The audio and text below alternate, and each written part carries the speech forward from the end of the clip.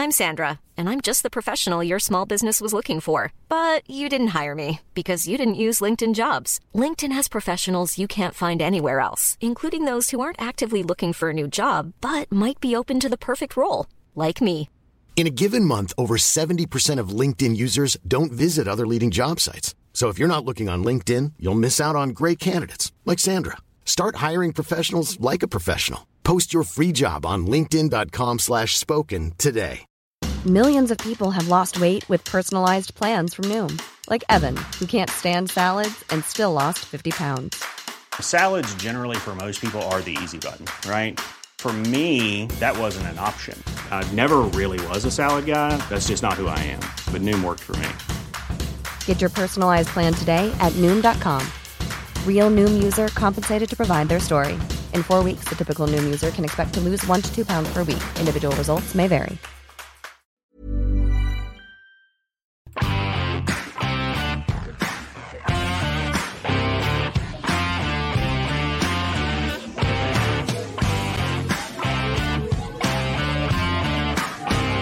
It was nice, but I didn't get the one that I was favoured for, sacked by Christmas. But, you know, I got everything else. Ange Postecoglou, after receiving his Manager of the Year award. Welcome along to the Huddle Breakdown. Enda here with you alongside Juco James and Alan Morrison. As usual, this week we are celebrating Celtic clinching the cinch, albeit there is 2 games to go. And Rangers can level with points on Celtic, but with the goal difference, Celtic are champions-elect of the SPFL. Who'd have thought we were going to be sitting here in this position, James, at the start of the season, after last year when we actually celebrated our first time being top of the table on this podcast, January this season. So compare that to January last year and how we ended the season last year. I don't think any of us expected to be sitting in this position where Ange Postecoglou, the new manager, replacing Neil Lennon, was Manager of the Year as Celtic claimed the title. Yeah, I think particularly in the first 6 weeks of the season, that seemed a stretch, even for the spreadsheet virgins of us who were analyzing things at the time. Yeah, I mean, I think the totality of the transfer window closing, and I think it's kind of easy to forget that 2 of the most important guys came in at the last hour, or at least the last day, in Jota and Carter Vickers. Carter Vickers maybe being seminal in the sense that that deal seemed to be really thrown together at the last minute, kind of scrambling at the end to get it over the line. So, yeah, I mean, it's just been kind of a whirlwind. The dichotomy between the European campaign versus the domestic consistency, kind of coming out of that initial period, has been fascinating, and again contributed to the roller coaster in a way.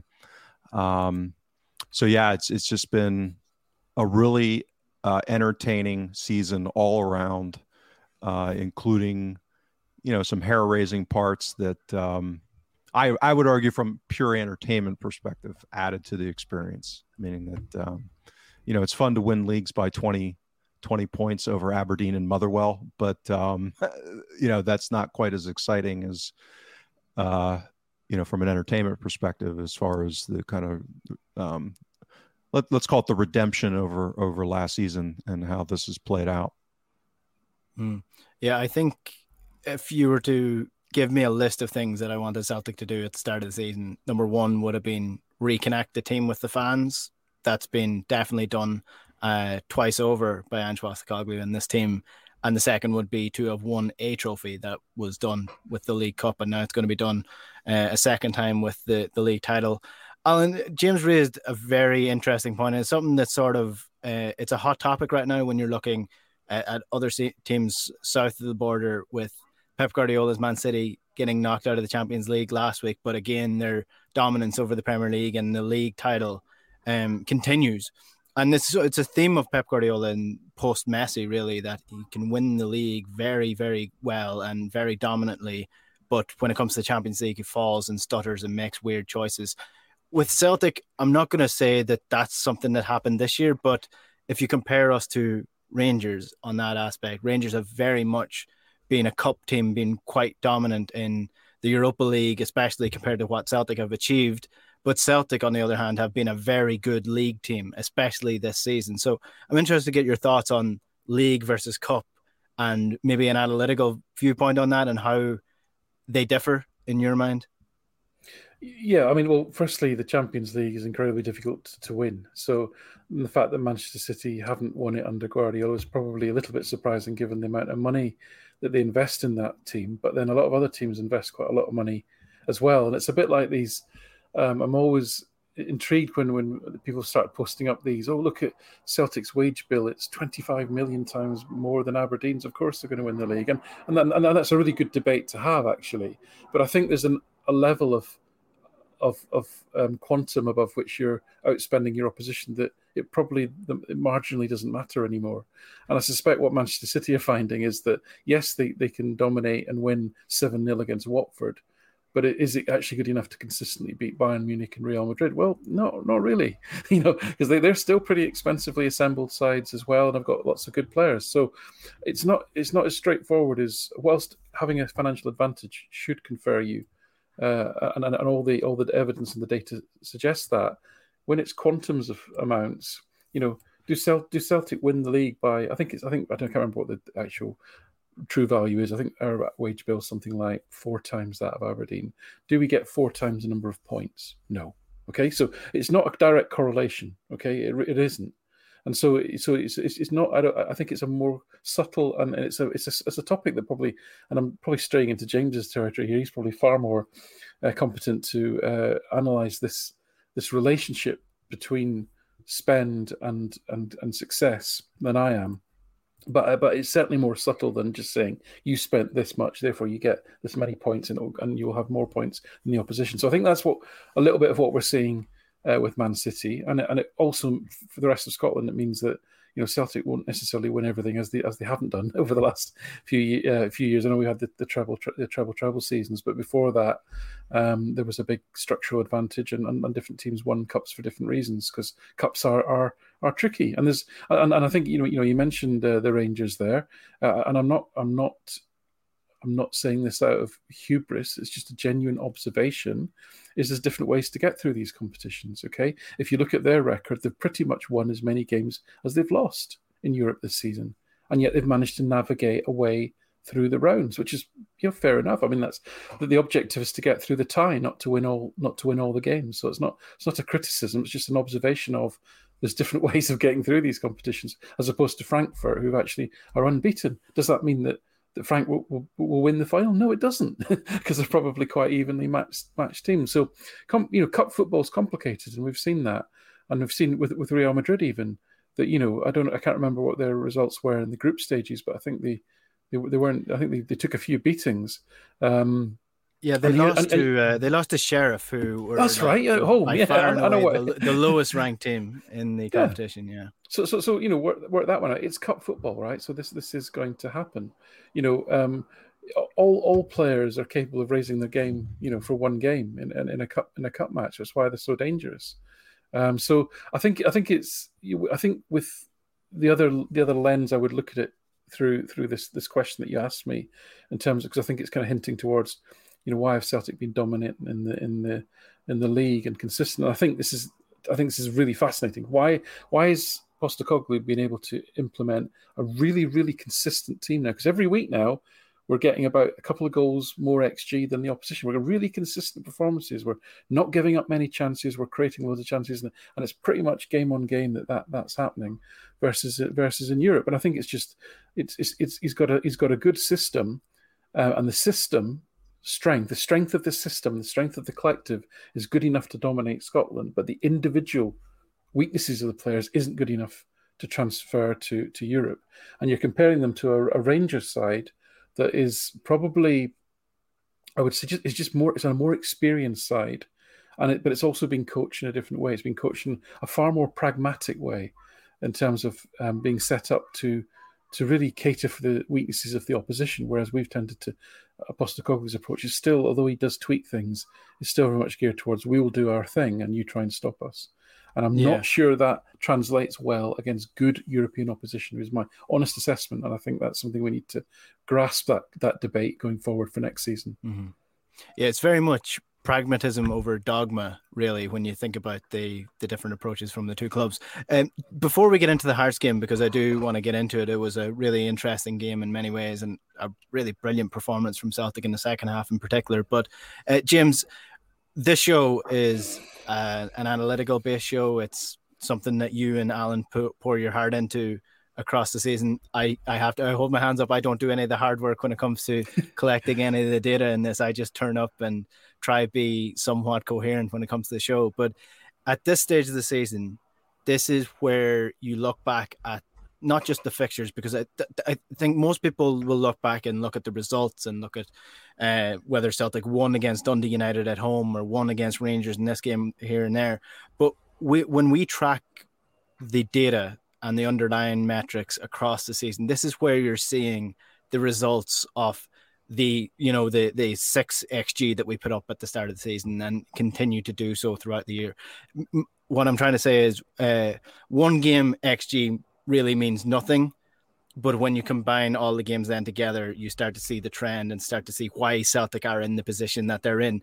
And the likes of the Cynic, who have been doing an X points table throughout the year, that's why you're seeing Celtic were at the top at the start and now are continue to be at the top and are near enough the same amount of points that they expected to get. So from an analytical perspective, this must be a really interesting part of the season for you guys. Yeah, it is, because, and this comes back to I'll maybe revert back to your question to Alan about the difference between Cup and League. And this actually goes all the way back to, Moneyball and baseball as well, which is the Oakland A's, who were the case study, so to speak, in the book and the movie. They were able to optimize in baseball. It's a 162 game season. That is a lot of games, right? That's a lot of games. That's why Alan's look. That's what they call it. American sport right there. That's why they call it a lifestyle sport, Alan. It's called fleecing people, James. Right. No. Well, and that goes back like that. That goes all the way back over 100 years. They used to play 154, so it's always been like that. And they were able to optimize over a 162 game season to really outperform using these, analytical edges. But when they got into the playoffs, right, and if you think of that, like a 7 game series in baseball is kind of like on a proportional basis, 7 versus 162, 1 versus 38, or 2 versus 38. A lot of those edges become less important because you have so much variance. You have so many things that can change and go wrong or different. The randomness really picks up, and there's just part of that. You can try to reduce that risk, and I talked about this last season with Lenny Ball, and why Lennon's style of managing created more variance in cup games, and his track record in cup games hadn't been very good actually over the duration of his 2 tenures. Whereas if you have more of a controlled style, you're more likely to have lower variance, and that also depends on whether you're the underdog versus the favorite. If you're the underdog, variance is a good thing. Because you can have some luck break your way, whereas if you're the favorite, you want to kind of squeeze that out. And if you look at the duration of the season for Celtic, one of the things I got wrong early in the season was the concept of kind of Ange ball having more volatility to it, and I think we saw that in Europe very much so the case. But the overlay of the gap in quality between Celtic versus most of the domestic league, we were able to squeeze out that volatility to a large degree. We were able to get that XG differential up almost 2 on an average basis, which that is really hard to drop points in any kind of size when you have that kind of gap, and consistently, right? So again, you got to look at not only the average, but the distribution and the volatility of the. So we've been so consistent in squeezing. And again, to Alan's point, I think that had a lot to do, and I've been, raving about it for months now, that I think that Ange should be getting even more credit than he has. I mean, I think not only from the repairing of some of the issues with the support, and his kind of cult of personality that he has, but this ability to just manage the team to the point where we squeeze that out. I mean, that the application of his strategy and how he's managed games, the style of play with the talent we have, the quality gap that we do have over 10 other teams in the league. I don't see this changing. In fact, I think it's going to compound dramatically next season with the second season under Ange and another window with, hopefully it looks like, Champions League money. I mean, next season is going to be an unfair, crazy fight between the 10 teams in the league. And, assuming, even theoretically, if Rangers win Europa League final, that's 2 teams with Champions League money against not very well run 10 other teams on a lot less money. Right. Mm-hmm. So it's going to be even more important next season, probably, as far as squeezing out those points and not dropping points to Ross County. Right. And to me, that was probably the epitome of the season. And I wrote a piece at the beginning of the season talking about Back to the Future, right, which is just normal variance, some, little fine margins determining the league between 2 teams that are relatively close on a quality basis. And, up in Dingwall, we get a late header by Tony Ralston that wins a game. That's a 2-point swing. And Rangers go up to Dingwall, and Alan McGregor dumps 2 balls that basically gift 2 goals to them, and ends up a draw, 3-3 draw for them. That's a 4-point swing. Just those 2 small instances, let alone Boyce missing a penalty again, that hits the post and barely could have dribbled over and didn't. Right, that would have been another 2 points. So these are the fine margins that we're talking about, even over 38 games, where the league could. That's a 6-point swing right there. Again, you could pick these things. I'm just saying that you just have a small amount of variance over 38 games, let alone in cup football where it's 1 or 2 games. So it's remarkable, the consistency and the fact that we've been able to really squeeze this out, and to the point where I suspect it'll be similar next season. Because the equation of what it's going to be like versus the rest of the league, I don't think is changing. I know this has been long-winded. I have one anecdote I wanted to share, and then I'll shut up for a while. Is an analogy I think it kind of conceptualizes. If you're an audiophile, or even if you're not, quality of speakers, right? You buy a $50 pair of speakers, and you can tell the difference between that and like a $500 pair of speakers, right? There's that difference. But when you get into these audiophiles that spend like $10,000 on speakers, like the difference to the average person can't hear really between a $500 or $1,000 speaker and a $50,000 speaker. And that's, to Alan's point, these relationships in football and sports are not linear. And the difference between getting, that top player and the next echelon down, like a Man City's getting versus like an Atletico Madrid or some of these other clubs, when you overlay that difference isn't that big with the normal volatility of cup football. Mm-hmm. It's that's why you get these big swings in results in cups, because there's not that big of a difference.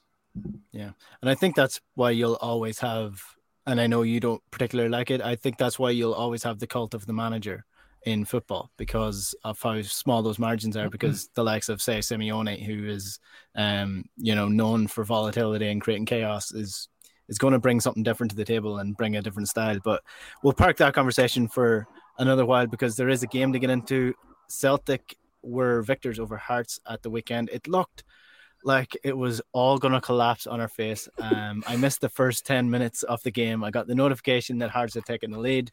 I looked on Twitter. I checked that people felt that Hearts deserved the lead after just six minutes. I think the first goal went in on. But Alan, Celtic really took a grasp of this game once they scored. They dominated.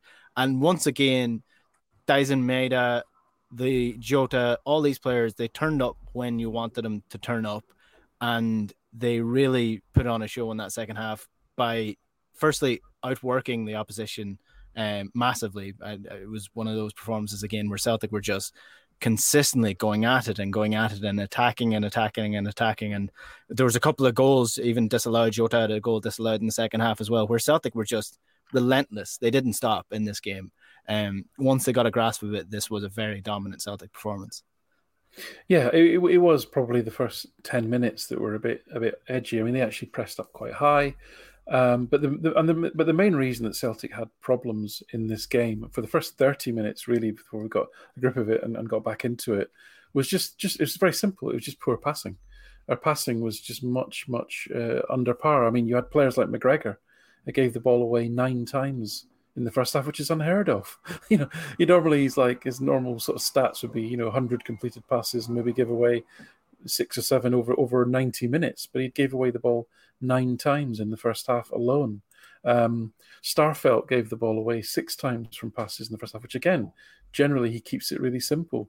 Maeda gave the ball away 10 times in the first half. So basically that kind of left corridor, which is where Starfelt, McGregor, Maeda, it was completely, and that's where Celtic are still remain quite a left-sided dominant team, because O'Reilly and Jota weren't getting into the game in that first period.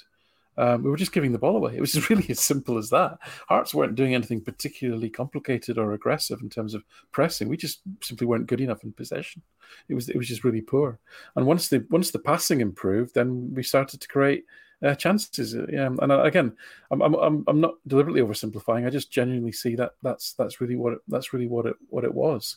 And then in the second half, we did that wonderful thing where they had a little 5-minute spell where we couldn't get out. There were a few corners and there was crosses coming in all over the place, and none of them were connecting.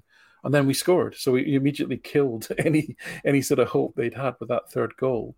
And the substitutes at that stage, and the fresh legs that Celtic came on, meant they were just then able to come at them from all angles. But yeah, we caused our own problems because the passing was poor. That was really what the first 30 minutes was about. Yeah, the starting lineup was quite interesting, mainly in the midfield, because, I mean, we discussed this at length on the show last week, but it was David Turnbull that got the nod ahead of Rio Hatate in midfield, along with Matt O'Reilly and Callum McGregor as usual. You mentioned the substitutions there, just a brief point on them. If you look at who Celtic took off the bench, Giakoumakis, who has double figures goals this year, Leila Bada, the same, Tom Rogic, nominated for player of the season, Rio Hatate and James Forrest. That's incredible in terms of the talent that you're taking off the bench, especially in comparison to the opposition. So again, substitutions tend to win a lot of games. I'm not saying they completely won this game, because, I mean, Giakoumakis got his goal, but the game was put to bed before all those subs went on. But the difference in bringing those players on control-wise is absolutely incredible compared to last season. But James, we'll start with the midfield. David Turnbull comes in, Matt O'Reilly comes in, Callum McGregor playing as usual. It is interesting that, like Alan pointed out here, that Celtic were poor in possession, because David Turnbull, in comparison to Rio Hatate, you would probably associate as more of a controlled player. Yeah, and I think the poorness was, as Alan said, relatively early, and then as we settled down, over time, I think that got a lot better. Hearts, much to my delight, did not set up as I had feared they would. So kind of like Ross County, I find it amusing. Some of these opposing managers seem to think that they can mimic how Rangers get some joy against us in defending, and they try to do it, and then it works for a relatively short period of time, and then we just blow their doors off. And that was kind of the same timeline of this game again, where the talent's point, I mean, they tried, they're not terribly good, and we talked about this in the kind of previewing the game. Their midfield's not all that athletic, and the idea of them pressing us aggressively for any significant portion of the game was, I think, predictably not going to be a good outcome for them. But we still have our issues at the back, and with Juranovic out, that probably gets compounded. So, we're a little bit, and again, sloppy passing, particularly from McGregor. So I thought Turnbull and O'Reilly, for the most part, were okay early. I mean, it really was kind of the back, let's call it six, if you include McGregor, as far as getting that ball through into midfield. And then once that kind of cleaned up and Hearts fatigued, and then we kind of controlled the game more in the middle to the front third of the pitch. I mean, it was basically a walk in the park. And that allowed a little bit more of this creativity then to blossom, and, some of the nice triangles and the more fluidity of the style of play that made it really entertaining after that first half hour. So, yeah, I thought Turnbull and O'Reilly were both pretty good. And then once McGregor kind of, settled into the game, then it was kind of fait accompli, I think. On that point, Rob McEwen is in the comments, and if you are watching live on YouTube, do leave us a comment. We'll try to get some of them before the end of the show. But Rob makes a point that Turnbull, Calmack and O'Reilly could be a dream midfield for the next 4 seasons. Turnbull and O'Reilly will still only be around 25, 26. Now, what we have mentioned before about, O'Reilly and Turnbull, and even Tom Rogic, if you add him into the mix, is that at least with Rio Hotata, you're adding pace, you're adding aggression in the press. Is that what's missing for that trio of O'Reilly, Turnbull and McGregor to make it actually the dream midfield for Celtic? Again, I think so. I think you made a good point, Enda, that, with Turnbull, and certainly in the domestic setting, you're probably adding a bit more control. He's still got the range of passing, and in fact, I thought he played really well. He set up, I think, 3 chances, which was the highest in the team, and his passing score was the highest in the team, not by much, by by 1 point, I guess, but still, that was a good return for his first start for a long time, actually. So that was really promising. So you can see again, in a dominant Celtic team against the likes of Hearts or even some of the lesser teams, that is going to be a really nice midfield, actually. You've got some real creativity and there. But what you're going to lack again in Europe is, whereas I thought some of O'Reilly's defensive interventions were absolutely incredible. There was a period in the second half where I think he got on the end of 3 crosses into the box and intercepted or cleared them from Hearts. He won a couple of balls back in his own half. He won the ball back up on a counter press at least once as well. So his defensive actions were there were a lot of them, and they were effective. But he's not quick, and Turnbull doesn't have that defensive intensity, nor is he quick either. So again, if you think of what would be a model for this, there's probably many, but let's take an extreme to make the point. If you think about Liverpool, right, 4-3-3. Okay, you've got 3 attackers that have got a lot of freedom to get forward. Now, I know Postecoglou's probably more plays that in the style of Man City. I'm not saying Celtic are as good as I'm saying that the style of. But Liverpool play that 4-3-3, and the midfield generally, because the fullbacks are so productive in terms of an attacking sense, that they with the 3 forwards are almost your 5 attackers. The midfield 3 are charged with really doing a lot of the ground covering, the space filling, the ball retention, the ball recycling, and they're generally all quite, athletic, muscular, as well as being, decent footballers. I mean, Jordan Henderson, I don't think anyone's idea of a terrific footballer, and yet, he's given him a new lease of life, because under Klopp, he doesn't have to be an expansive player. He just has to get about the pitch, get tackles in, win it, give it simple. Now, that's not how Celtic play, but the point I'm trying to make is, if you're going to play expansive football and you're going to have your fullbacks involved in attacking moves, someone's going to have to fill the gaps. Someone's going to have to make the recovery lanes, and that's why you need that athleticism that we keep talking about. I'm not talking about Wimbledon football here. I'm talking about recovery speed. I'm talking about not being out-muscled in challenges in the air. I'm talking about when people are breaking on you, you can get there.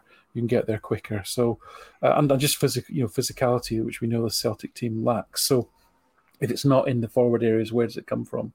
So, I love Turnbull, O'Reilly, beautiful footballers. I think will have great utility, especially domestically. But again, I think we need to rethink if we want to compete at Champions League level in terms of getting that mix between sort of silk and steel, if you like, especially in the midfield area. Yeah, it comes down to the manager as well and the style of football. Because, I mean, if you give Brendan Rodgers, for example, the midfield trio of Cal McGregor, Matt O'Reilly, and David Turnbull, I think that's an absolutely exceptional midfield, and he would really make stars out of those players the way that he plays through the midfield so much. But with Postecoglou, you do want those workhorses, and Jordan Henderson's the perfect example of, the style. You can thrive. If you compare him to Steven Gerrard at Liverpool and what he achieved, in comparison, if you ask anybody who was a better player, I mean, it's Gerrard, but who was more successful? Jordan Henderson, because he did a role in a very good team. So anyway, leaving Liverpool and especially Gerrard aside and to the side of our marriage, James, you look like you're wanting to come in on this. Yeah, the only thing I'll say is to hopefully kind of because I agree with Alan. I think we've talked about this on prior shows about probably one of our greatest needs is getting more athleticism at the European level in the midfield. There aren't too many people probably that have been as big of advocates of McGregor playing as the number 6 over recent seasons as I have. But he is going to be 29 next month. And that means he's not going to be getting faster. He's in fact going to start to slow on the margins, not a lot. He already is, meaning that, people typically start a slow decline between 26 to 28, and then it starts to pick up a little bit, 29, 30, and then 32 is kind of when it starts to accelerate from a fast twitch muscle. That real burst that obviously you really want to have in midfield. And it's not that he can't or he won't. It's just when you're talking about fine margins on the European level, a marginally slower McGregor next season also has to be factored into the equation relative to who the other two midfielders are and how we're going to defend, again, within the context of playing in a style of play where transitions and defending them are going to be vitally important at that level. So I just wanted to throw that out there is, we're probably already seeing the best of McGregor in that specific component of his play. And it's probably not going to get better. Yeah, he may get smarter though. That's the only thing that tends to happen when once a player starts to slow, then he starts using his brain a little bit more. So we'll probably see an evolution of McGregor over the next couple of years, depending on what happens with the squad and what goes on there. But in terms of the Hearts game, then Alan, what else were you noticing from this game? Yeah, I think so. Yeah, we talked about. I think the way that there was contribution across the board again in terms of the goal threat. We're not relying on one person. Kyogo got back on the scoring charts. Jota got 2 assists. Turnbull set up the most chances. O'Reilly scored a goal. Giakoumakis scored a goal. Forrest came on and actually created a couple of chances and had a couple of shots. So there was just across the board there was just that level of threat, and I think that's really gratifying to see. We're not relying. If one of those players wasn't playing, you wouldn't be concerned that there'd be a lack of chances being created. So I think that was the other aspect of I think that pleased me in particular.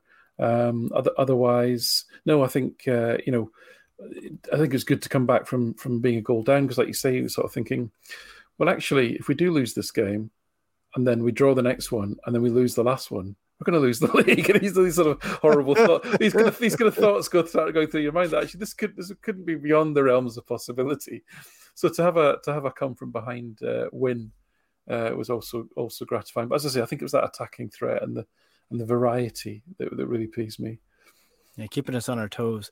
Celtic could have scored about 4 goals in the last 10 minutes. Jota had that one disallowed. Giakoumakis got his goal in the 90th minute. Abada was through on goal at one point in time as well. Hearts were playing a high line in the last 10 minutes. Really high line. Incredible, offside trap at 4-1 or 3-1 down at the time before Giakoumakis got the 4th. So, I mean, brave but stupid, James. Yeah, Hearts are an interesting case study this season. I think, in the kind of legacy narrative driven world, their manager gets a lot of credit that I suspect he doesn't deserve in, getting them back up, which they should get back up out of that league given their financial advantage in the championship. And this season, they've actually really benefited from some positive variance. Their underlying performance levels. Craig Gordon. Well, to a degree, Alan, I agree. His shot stopping has bailed them out. Although I wrote an article on this, the command of his box is actually pretty dreadful. The amount of goals that they've conceded on inside the goalie box off of crosses has been, pretty egregious. And their overall XG that they've conceded per game is actually closer to 7th or 8th in the league level. So to Alan's point, Gordon's shot stopping has probably been the main linchpin between them being a comfortable third, throw in a little bit of positive variance and sequencing, that kind of thing, versus them kind of, pulled back into that group that was really just, 4 teams or 5 teams that were battling to get into the top 6 right there before the pre-split. And I think those two issues were more the drivers. And, so one of those is unlikely to recur, meaning that the variance may not be there for them next season. And again, there's that defensive solidity or lack thereof for them. I mean, it's just crazy how much they give away, given, theoretically how much better they should be than a lot of other teams in the league. And again, you just look at Kingsley's had a really good season. I've actually, to me, he's one of the sleepers in the league as far as high performance levels across the board for a defender. And some of their other players, if you just look at them in defense, you'd be like, oh, okay, they're a pretty good player, a really good player in Suter at this level. And again, just as they all piece together, that midfield's so it's not an impressive side, shall we say. So I'll be curious to see how they do in Europe, which again, if Gordon doesn't stand on his head, I suspect they're going to get shredded. But yeah, defensively, they're not, they're not great. I mean, to your point, their XG against would be equivalent to Hibs and actually worse than Aberdeen.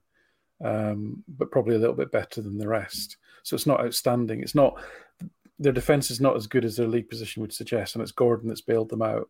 But where they do have an advantage over every other team in the league, bar the top 2, is the attacking talent that they've got. So with Mackay, with Boyce, with Sims, they've got some really at the SPFL level, some really good attackers. And I think their average XG4 is 1.5, which is well above anybody else in the pack. So that's what's got them into third place, I think, is that their ability to outscore, and Gordon to pull off more saves than he would be expected to make at the other end. But defensively and defensive midfield, they're really poor. I mean, Haring's a decent passer of the ball, but he's so slow and offers very little protection in front of the back four. This is the time of the season as well that the transfer window starts to kick in, all the rumours start to kick in. Now, we've discussed the Cameron Carter-Vickers and Jota situation a couple of times already on the show, and we've made our sort of opinions clear on whether or not we think Celtic should try and make those permanent. Ange said during the week there that those deals have been in the works in the background this entire time, so we'll just have to wait and see to see what happens with those deals, whether or not they go through. But one player who will be at Celtic next season, who was on loan, but it was a loan with not so much an option to buy. Celtic have to buy him, but I think they want to buy him at this point for 1.6 million. Daizen Maeda, that's going to be confirmed over the next couple of weeks that he will be signing on a permanent basis for Celtic. He came to the club. He has had 20 appearances across the Premiership, the Cup, and the Conference League and the League Cup. So he has 5 goals in the league, Alan, is that correct? I'm just going off Transfermarkt here. So I think it's 8 goals in total out of the 20 appearances that he's made for Celtic. Yeah, he's got 8 goals and 4 assists. Now, as I say, I'm quite generous on assists. So, for example, I'll give things like, a lot of sites now don't give assists for being brought down for a penalty, which is just madness to me. And anything that comes off the goalkeeper. So, I use the old, as they fancy football rules. If it comes off the goalkeeper and you put it in, then the person that had the original shot gets the assist. So, I've got him down for 4 assists and 8 goals in his appearances. So, this is a player that, I think out of the signings that we brought in from Japan of Hatate, who was brought in as a quote-unquote utility player at the time, Maeda was a player that most of the we'll say the data community were mostly excited about Maeda because of the amount of pressing that he does and the numbers he puts up. So has he lived up to the expectations after what you could probably describe as a slow enough start, or a slow start for Celtic fans to realize what he actually did? I think so. Now again, the caveat here is that he's played two positions. So, and with basically 12 games worth of league data, I mean, you're basically talking about a sample size even that's called half for each of those positions. But his overall output's been really good. I mean, his total scoring contribution, kind of his XG and XA has been comparable to Jota, allocated differently, meaning that he's more heavy towards the XG, less creative. Jota's tilted more towards XA. But again, some of that's because he played striker for a chunk of that. And, the issues around finishing, I think, that finishing's probably one of the areas that is most subject to reversion. And because you're not talking about a large number in any given season, even, I think we're seeing some of that with Giakoumakis in his early Celtic career, where he's finished very well. There's not a lot of evidence that in his total career that he's, Lewandowski, or, you know what I mean? Like a real high end finisher. Doesn't mean that he's not getting in the right positions and taking his chances. I'm just saying that will probably swing, as we've seen with Maeda. His early arrival, his finishing wasn't great, and then it started to pick up to the point where he didn't quite catch up with his XG. But again, we're not talking about a large number of chances here for either of them. So over time, over a season or two or three, you'll likely see that kind of kink out. And I haven't seen anything that suggests that he's, technically some incompetent, where he's not going to be at least functional at finishing. And the defensive side, yeah, I mean, I think that is such a network issue, meaning that the interrelated coordination amongst the people pressing, I think, is so important. And I think that's probably another thing that we'll see hopefully advance a lot next season, with more time, a preseason, more players that fit Ange's style of play, more pace. You see his speed and the quickness and the difference that makes relative to pressing. Imagine somebody I've talked about. Imagine we get a Maeda in midfield has that engine and the speed and the quickness within the context of playing that attacking 8 position. So I've been thrilled with him, particularly given the relative cost. I think for value for money, to me, he's probably been the biggest signing in that sense. Yeah, I will say that I don't like him as a center forward. I haven't really. No, that's probably unfair to say, because most of the time he's played center forward has been in a time of need and not really tactical decision. It's been when players have been out injured, so you have to factor that in as well. But I like him more as a winger who can press high here on, and you have other players that can do the finesse, like Jota or Kyogo or Giakoumakis. Well, yeah, you need to have that balance. And I think Maeda, like Giakoumakis, is somebody who, if you don't use them properly, they probably are going to look, if not ordinary, actually dreadful. Mm-hmm. The Giakoumakis' record at AEK Athens was dreadful. Now, I don't know how they used him. I'm just going to speculate that they thought, he's a big lad, we'll stick him up front and we'll launch crosses in at him and expect him to hold the ball up. And then suddenly at Venlo, they used him in the way that I think he's been used today, where we're going to play him as a pressing centre forward who, when we have the ball, is in and around the 6-yard box, and we're going to hit low crosses at him and use his instinctive finishing, which is spectacular, to get the best out of him. I don't know for sure, but that's what I'm going to speculate. Now, if you took Giakoumakis and putting him in the Livingston team, for example, and played that kind of football with him, you probably would get absolutely nothing out of him. And now it's similar because he's not technically good enough to influence the game in any other way. You've got to what Postecoglou has done is what all great managers do in any walk of life, is he's got the best out of certain players by asking them to focus on what they're good at and not asking them to do things that they cannot do. So if you play Maeda, and for that matter, Giakoumakis, there's going to be trade-offs, okay? So, I mean, nobody has a lower pass packing rate than Maeda. It's like just over 1 per game. He doesn't have a single pass, a single secondary assisting pass so far, not one. Okay, which that speaks about build-up and building play and being involved in that build-up. Maeda's more about stretching the opposition, taking defenders into places that opens up space for other people. He does a lot of his best work without the ball, frankly. On the ball, he's relatively ordinary. He's not got a trick.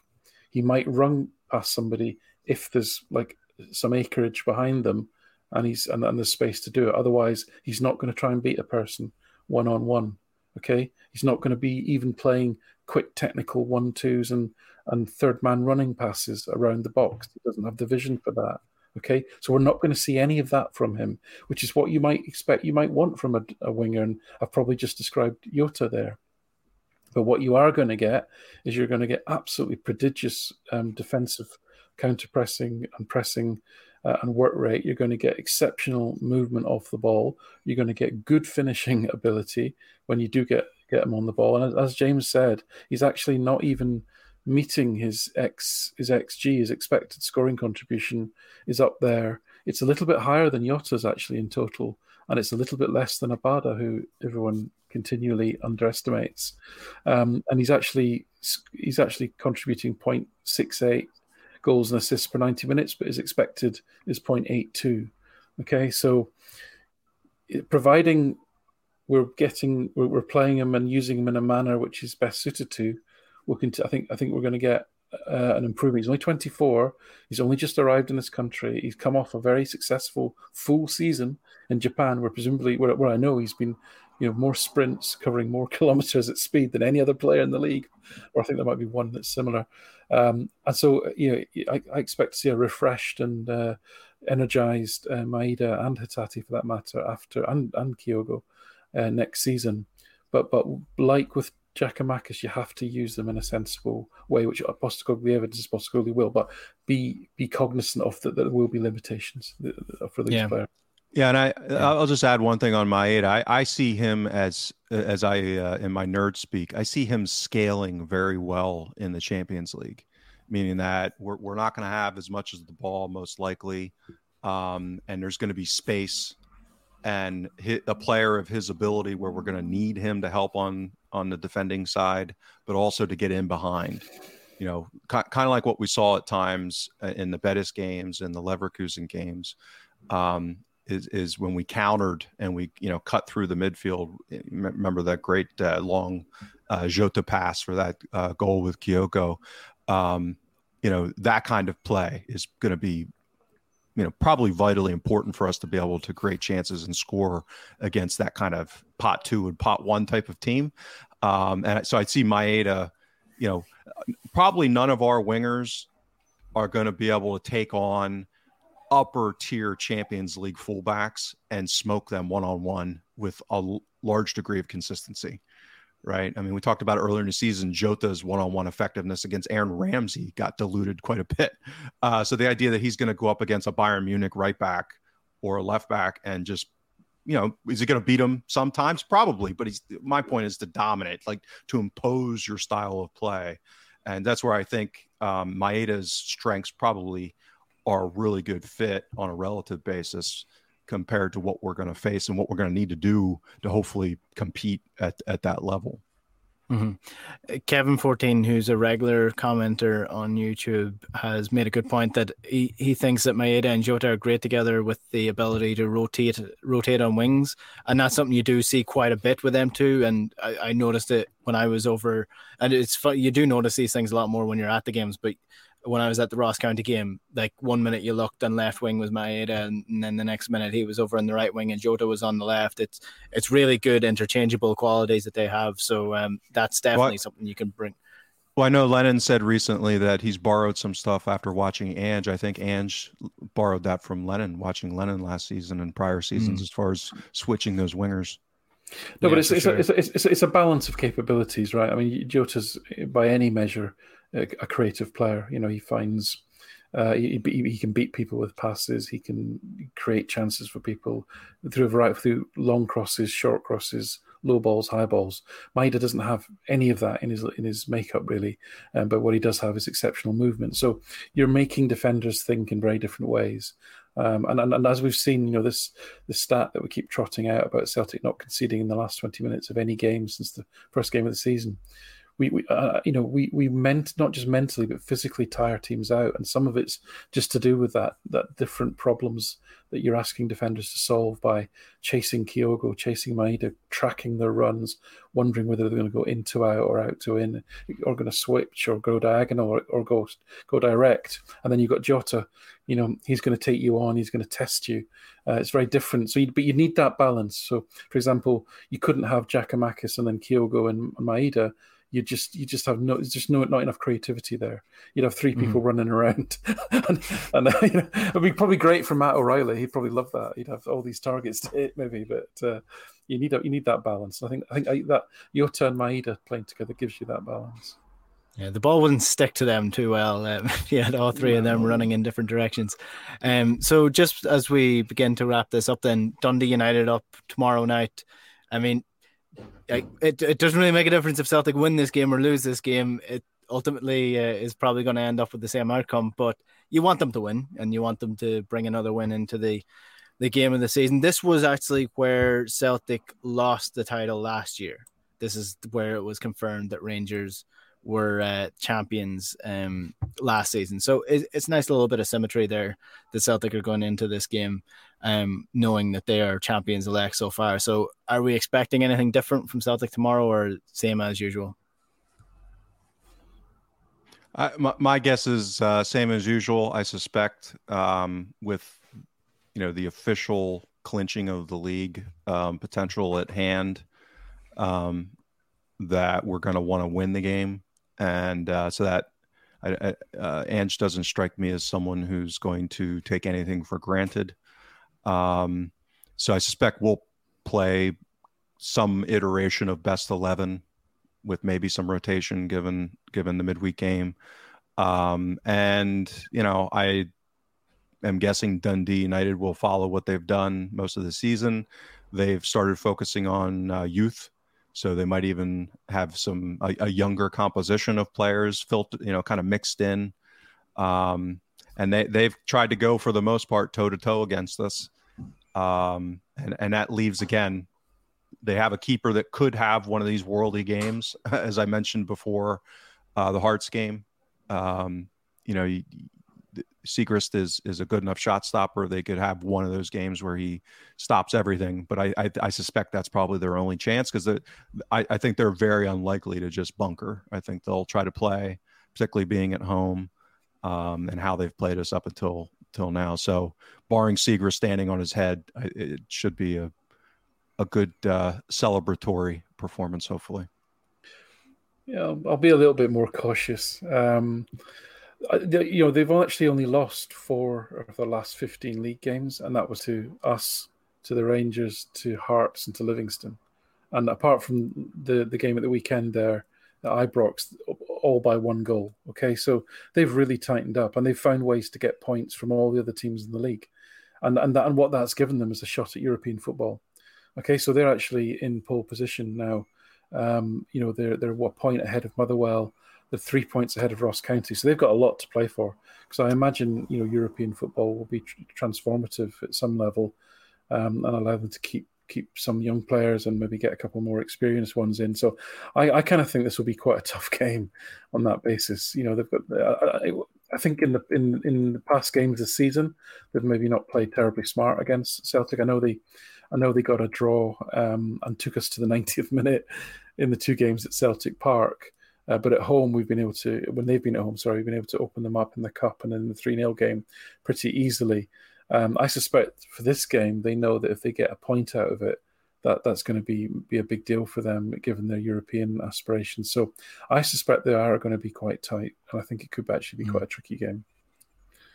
We shall wait and see. Hopefully it'll be another win. I know I did mention this on the podcast, but anybody who missed it, I'll actually be on the road for this. So I'll be on the ferry going across the Bilbao at the point in time when this game is on. So whether or not I get to see it is going to be largely dependent on whether there's a TV or whether the Wi-Fi is good enough to watch this game. So hopefully I'll get to see a little bit of it at least.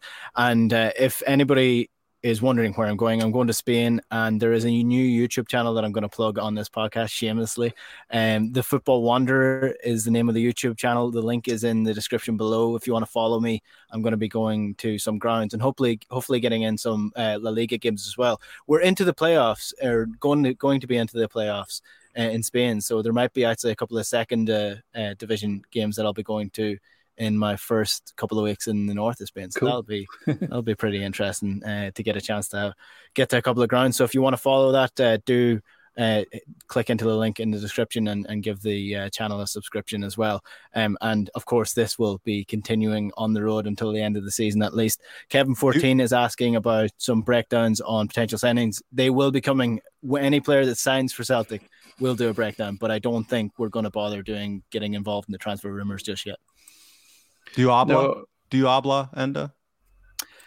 Ni habla. No, ni habla. Ni habla. Was that part Japanese, part Spanish? Ni habla. Probably a mixture of Irish. Oh, okay. Donegal and Spanish. All right. I have that Duolingo bird giving out to me every day that I'm not following up on my Spanish lessons. So I'll try my best, you know. All right. It'll do you no good in Bilbao. They don't speak Spanish. No, this is true. This is a fair point. But it's a beautiful, I wouldn't say it's a beautiful place, but it's a really friendly place. Amazing people. Bilbao is great fun. Yeah. Yeah, well, I'm looking forward to getting into some of the grub that they have up that region as well. So that's what's coming for me over the next couple of weeks. And the Huddle Breakdown will be with you as well. Whether or not I will be on it will be Wi-Fi dependent as well. So we might have to leave you in the warm hands of these two lads for the next couple of weeks, but we shall wait and see. And we'll pull out the instructions again. Thanks a lot, Enda. I'm going to have to dig out the instructions email. Don't let that deter you for the next couple of weeks of the Huddle Breakdown. Join us once again while Celtic chase this title. They're pretty much champions, but over the next couple of weeks, hopefully they will wrap it up for good. James Allen, thanks very much as always. Yeah, safe travels. Yes, enjoy Enda. Safe travels. Yeah, and we'll chat to you on the other side. Good luck.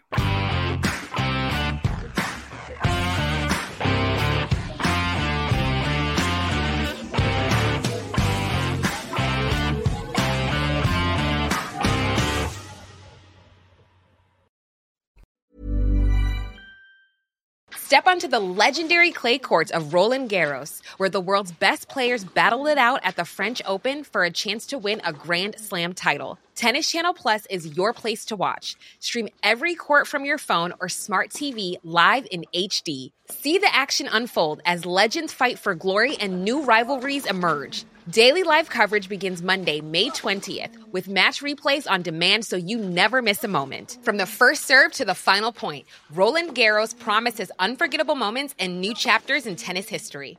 Stream now with Tennis Channel Plus to be there when it happens.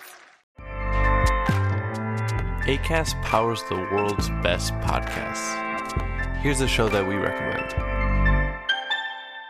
The Real Housewives is a guilty pleasure for most, but if you're looking to not feel guilty about that pleasure, tune in to Everything Iconic with me, Danny Pellegrino, where I break down all the messy moments and behind-the-scenes antics of Bravo's popular franchise. And on Everything Iconic, I also interview celebrity guests like Kelly Ripa, Keke Palmer, Drew Barrymore, Cameron Diaz, and more about their guilty pleasures, their past work, and so much more. So if you're pop culture obsessed and find yourself watching way too much reality TV like me, tune into Everything Iconic with Danny Pellegrino, wherever you listen to podcasts. Acast helps creators launch, grow, and monetize their podcasts everywhere. Acast.com.